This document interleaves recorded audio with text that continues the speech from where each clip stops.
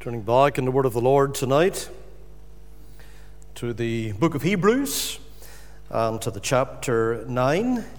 Hebrews and the 9th chapter.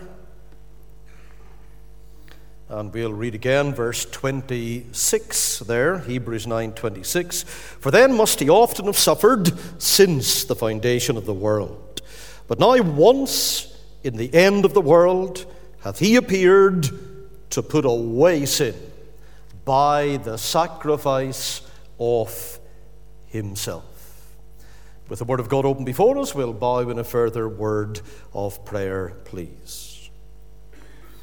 Heavenly Father, we thank thee for thy loving compassions. The Bible describes them as tender mercies.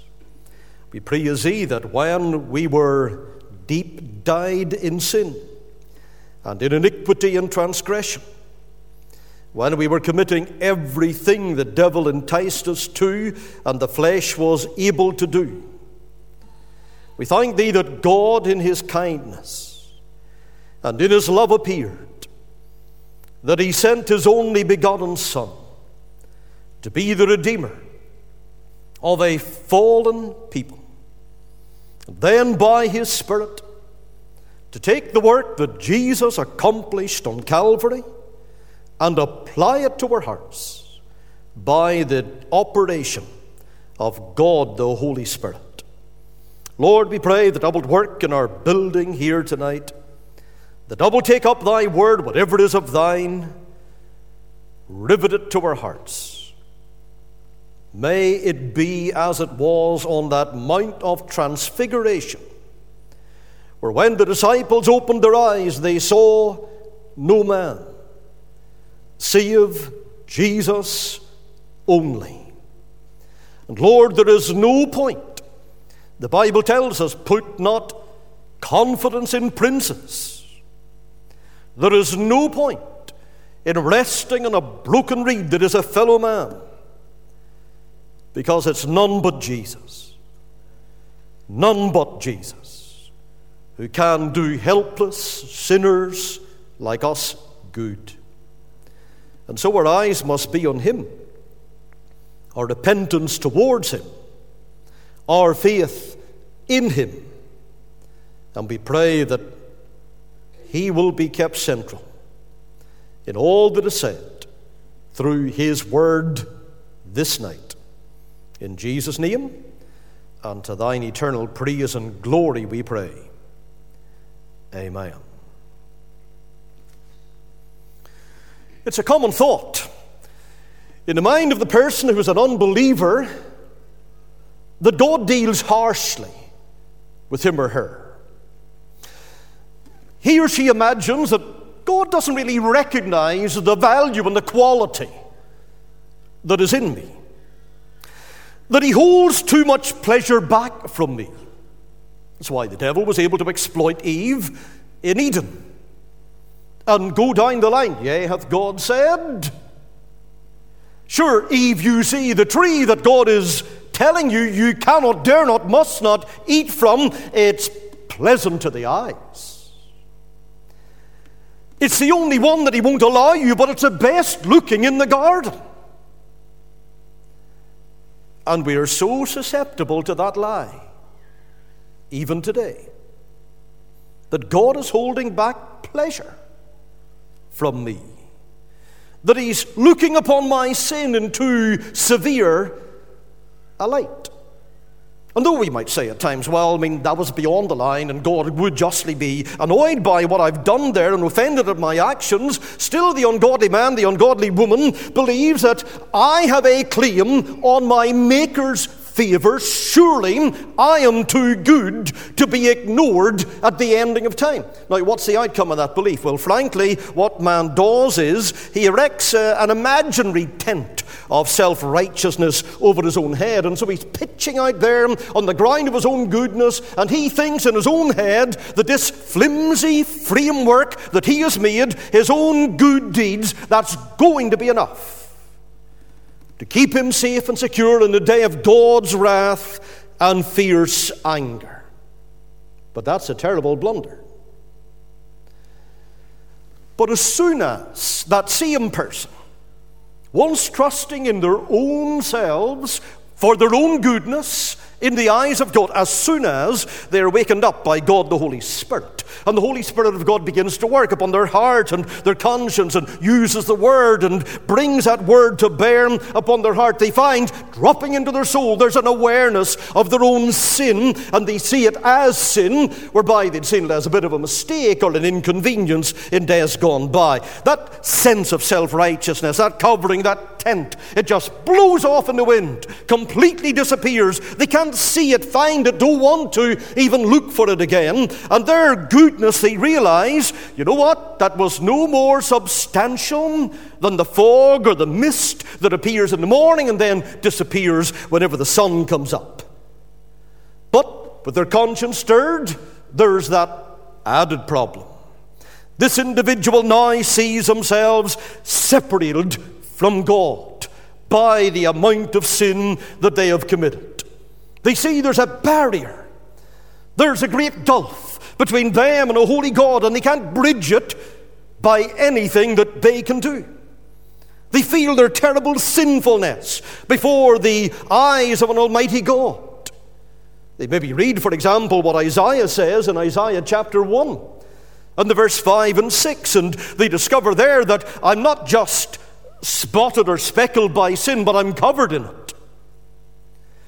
The whole head is sick, they read there, and the whole heart faint. From the sole of the foot even unto the head, there is no soundness in it, but wounds and bruises and putrefying sores that have not been closed, neither bound up, neither mollified with ointment. And they're saying, well, Isaiah here is painting a terrible picture of me. But spiritually, that's exactly who I am and what I've done. And over again, they find Jehovah is coming with the same consistent message at the end of Isaiah as well as at the beginning. Isaiah 59 and verse 6, towards the end, God is saying, their webs shall not become garments, neither shall they cover themselves with their works. Their works are works of iniquity, and the act of violence is in their hands. And so that sinner begins to tremble. Maybe breaks out into a cold sweat at night when these things come back to his mind and he rehearses those scriptures that he has heard, and that one self-confident aspect that he had crumbles all around him, and it gives way to quaking fear, and he thinks, if God should catch up with me soon, I will be doomed and I will be damned. And he's sinking down into self-despair. I can't bridge the yawning gulf between me and God, he knows. There is no prospect of a union between myself, a foul sinner, and the Lord of glory, who is so infinitely pure, and I've been sinning against him. There is no way of bringing us two together. That's how he thinks. And that's a radical change in his thinking from the very beginning. Before his own sight, where he's charging God at the beginning with being too hard on him, now he is saying, oh, that was ridiculous to think like that. And that body of his becomes a fountain of tears, and he's wailing in despair. I'm unclean, I'm wretched, I'm depraved, I'm vile, I'm so full of sin. What can be done for me? Just as he's dropping down into that dreaded darkness of despair, and the sins like a burden on his back are pushing him down and squeezing him there, he reads Jeremiah chapter 31 and verse 3, for example. And he hears this, yea, I have loved thee with an everlasting love. Therefore with loving kindness have I drawn thee. And that mention of the love of God. What, for me, for a guilty sinner, could God ever look upon me as an object of his compassion? How could that be? We've heard the story many times of one who came into a church service, all the stamps of sin about them, very evidently living a rough, hard life. And while many people in their church clothes would think, well, we'll not go and sit in that pew and we'll not sit beside that person because you never know, an old lady full of God's Spirit came up to that rough man, put her arms around him and said, "Did you ever hear that God loves you?" And that was like reading Jeremiah 31 and the verse 3, or Romans 8 and the verse 32, which says that God spared not his own Son for us, but he delivered him up for us all. It's a marvelous message, and it tells in outline form the great story of redemption.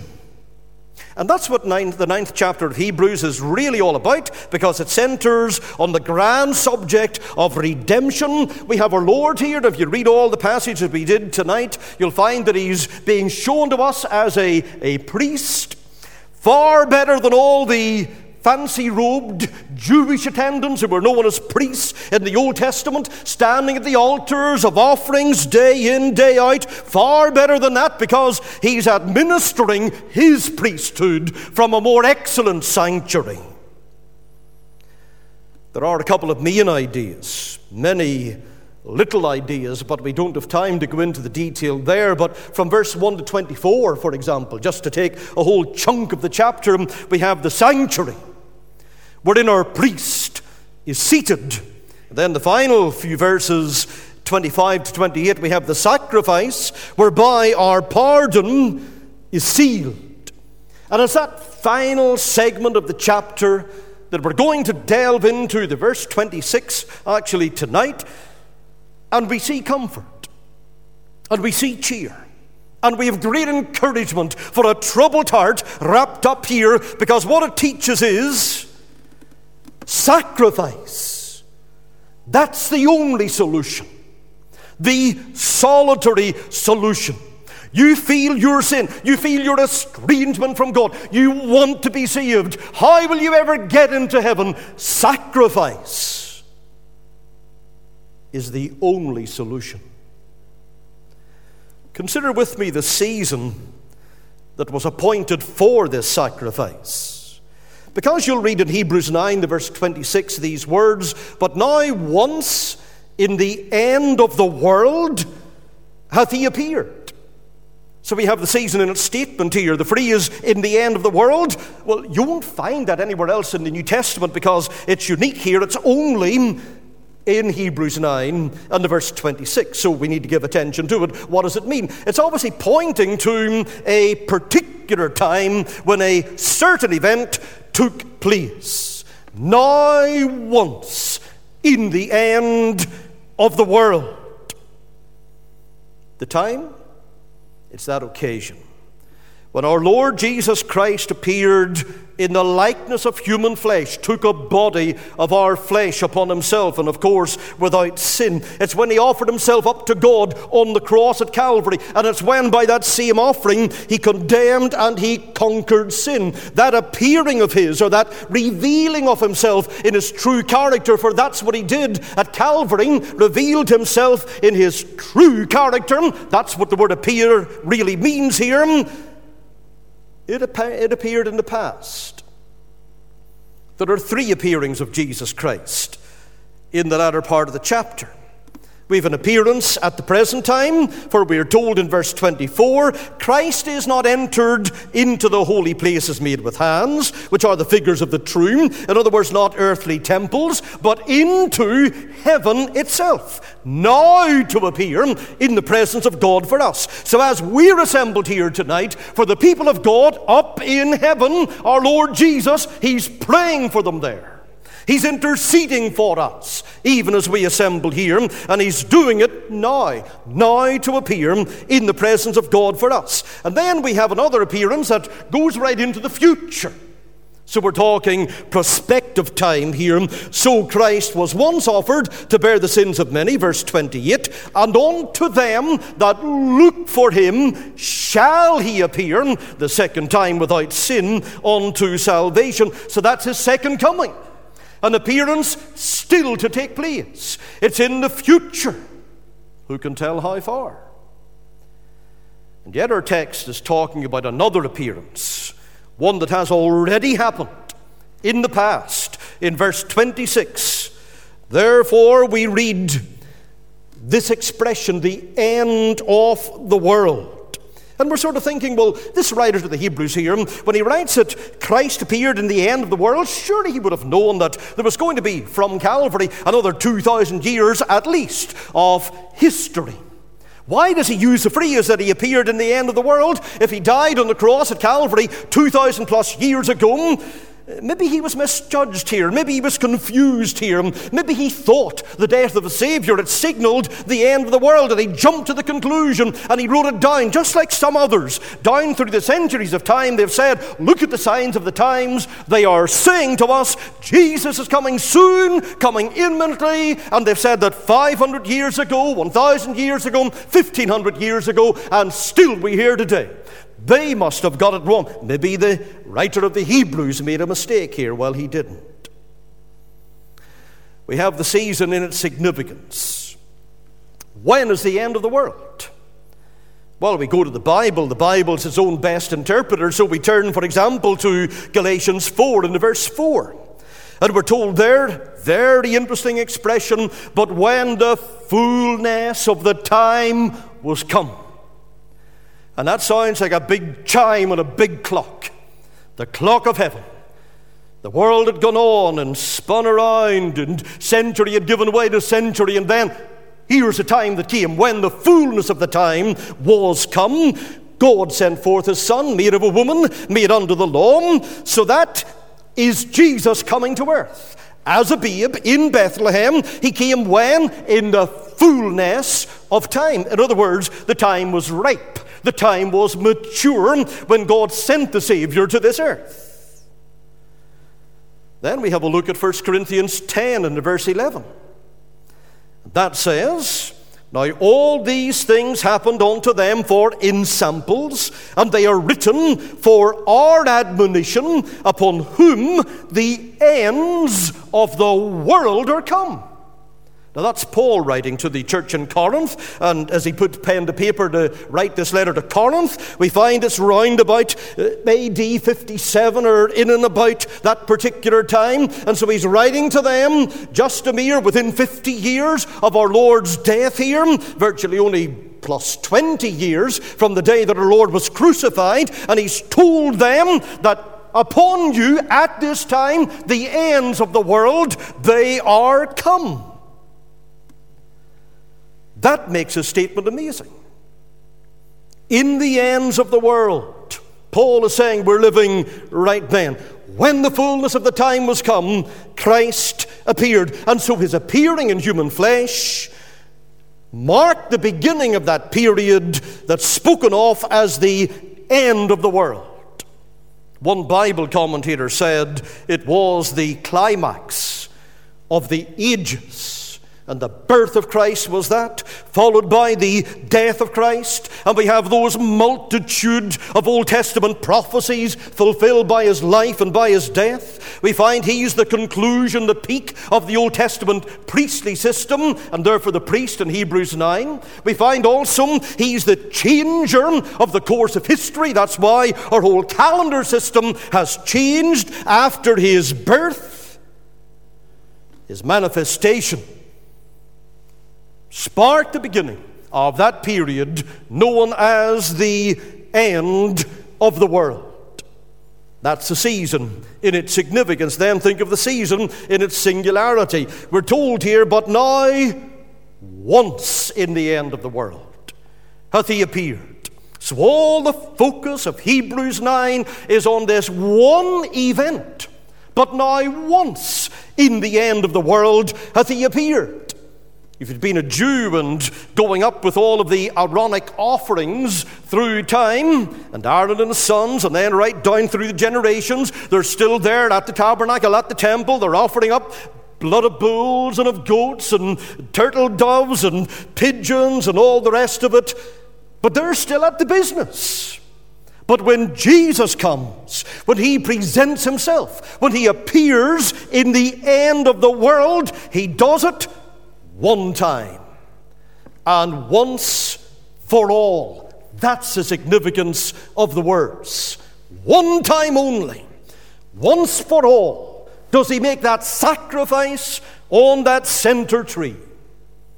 One of Philip P. Bliss's hymns says, once for all, O sinner, receive it. Once for all, O brother, believe it. Cling to the cross. Your burden will fall. Christ has redeemed us once for all.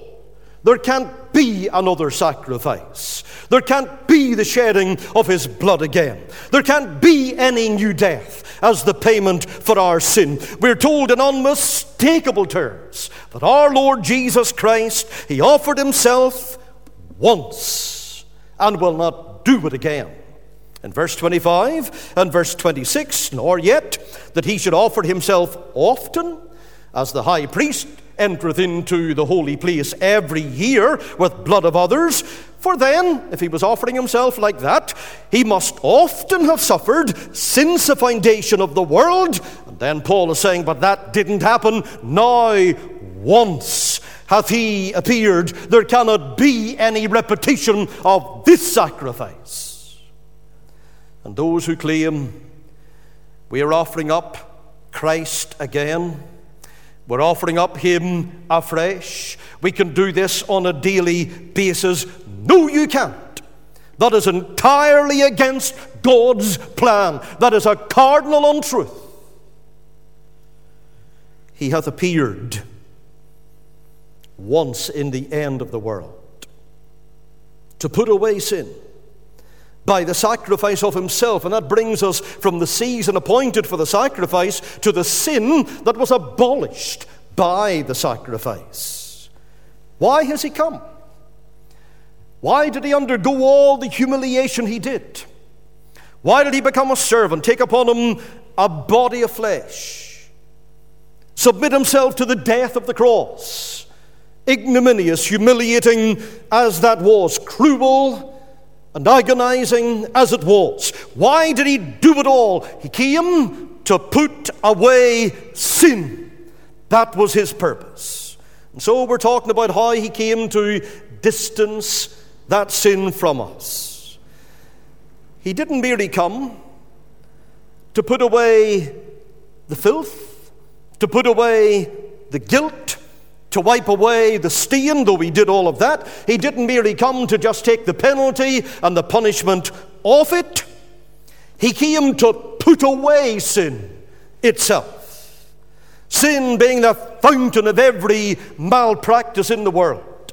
And he didn't just come to apply a little solution and purify a stream of it here and an outbreak of it there, but he came to deal with the source of that pollution. And so we read here, once in the end of the world hath he appeared to put away sin by the sacrifice of himself. That's a glorious word.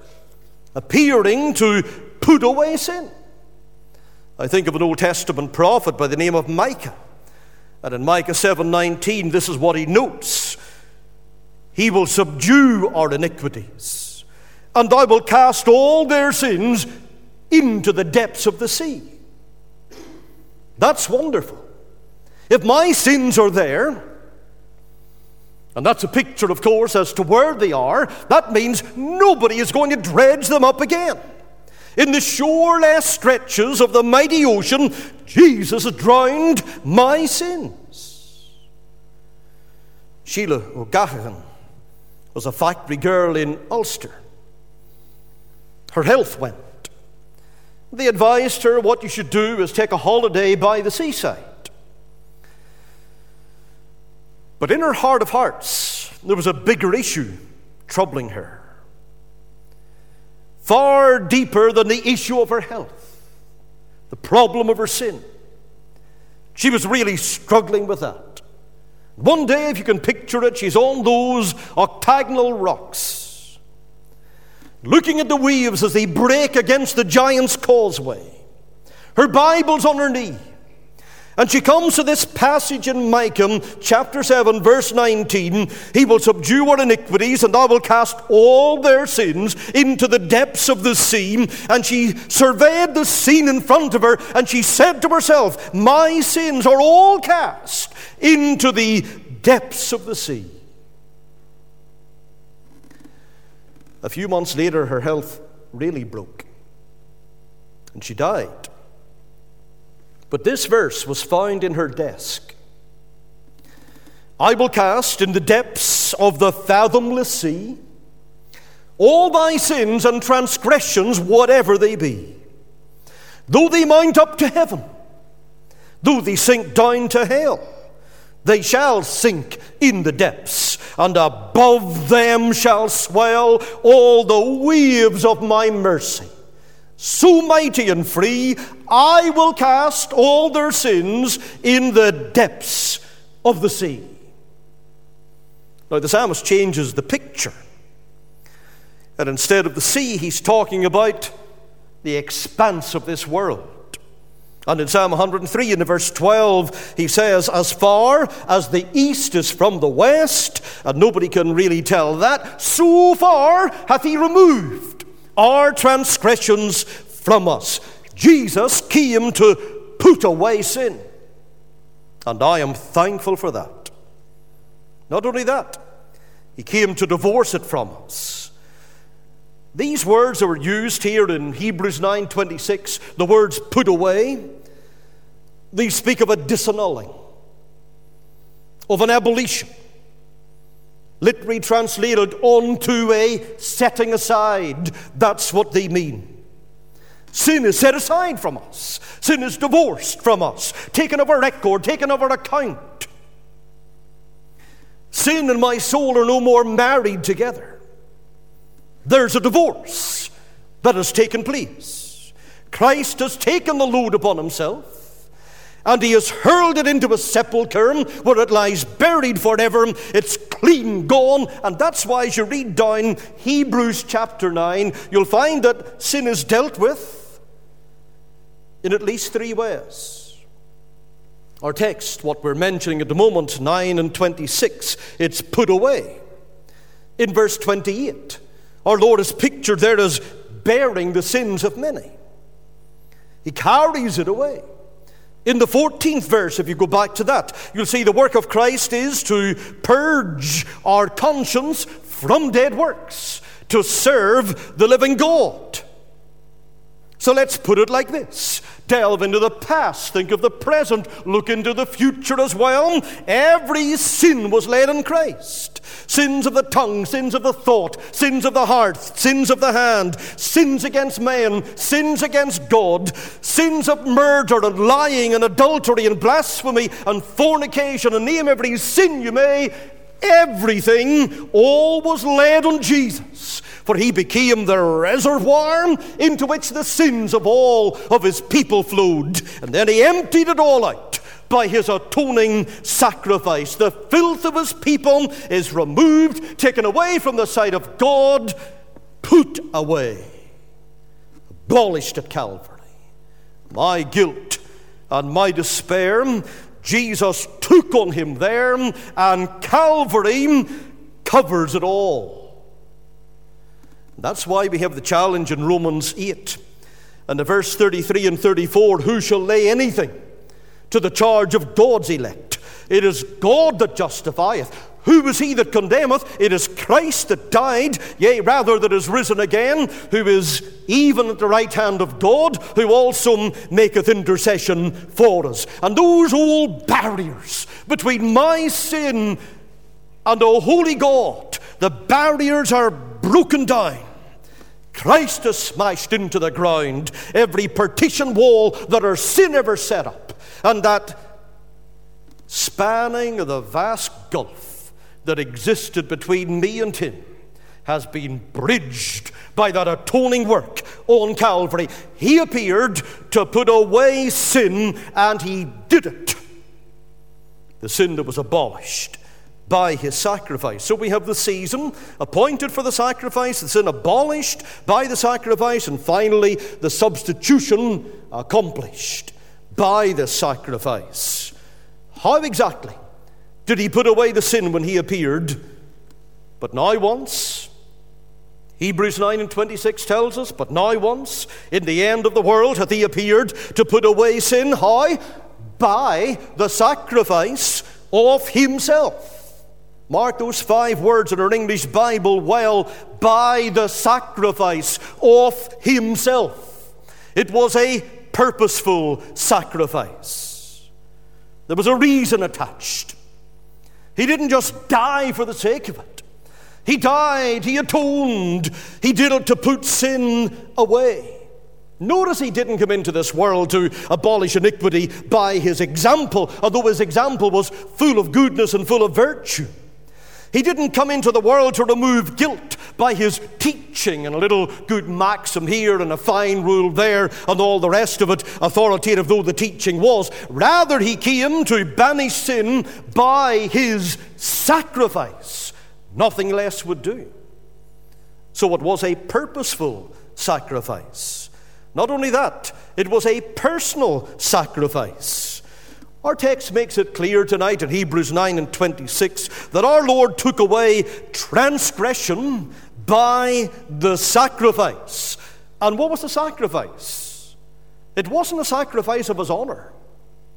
It wasn't a sacrifice of his glory. It wasn't a sacrifice of his wealth, although he's paying in pound coins for it. It wasn't a sacrifice of his reputation, although he parted with all of these. It was the sacrifice of himself. His whole body bled at Calvary.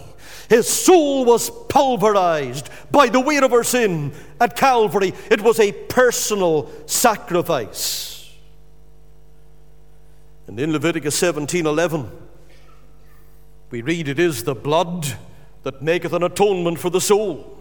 In 1 John 1:9, the blood of Jesus Christ, his Son, cleanseth us from all sin, and you and I could never make this kind of a sacrifice.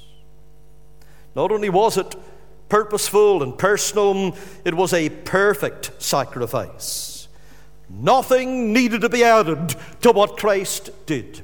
Nothing should be taken away from what he accomplished. By this one sacrifice, once offered, he made an end of sacrificing for all times. And how do we know that? Well, in Hebrews 10, the verse 12 and 14, we're told, but this man, after he had offered one sacrifice for sins forever, sat down on the right hand of God, and that sitting down indicated the work is done.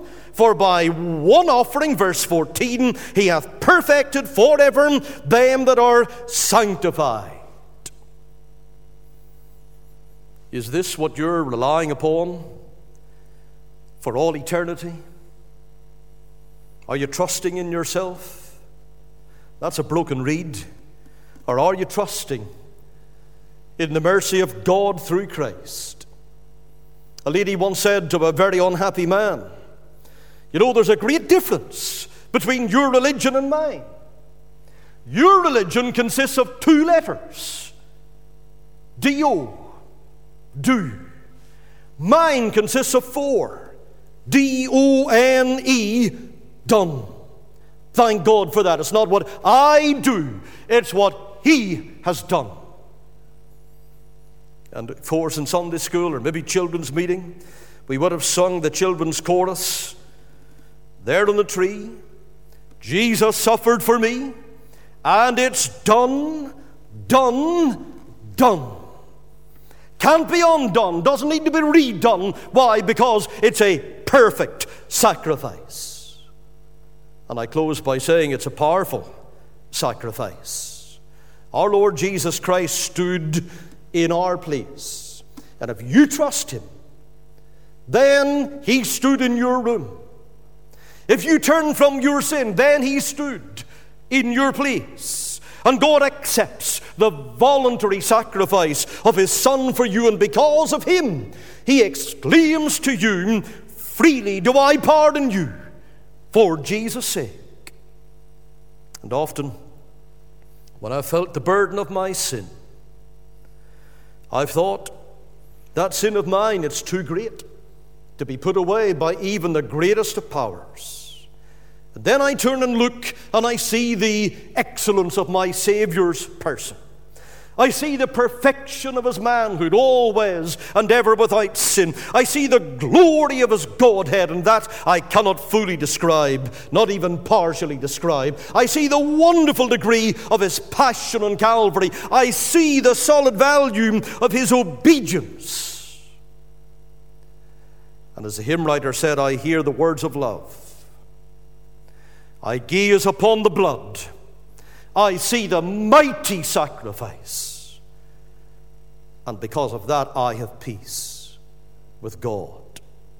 As a sinner, once at war with God, then at war with myself, I'm now at peace with myself and peace with God because of what Christ has done, an accomplished substitution, an almighty sacrifice.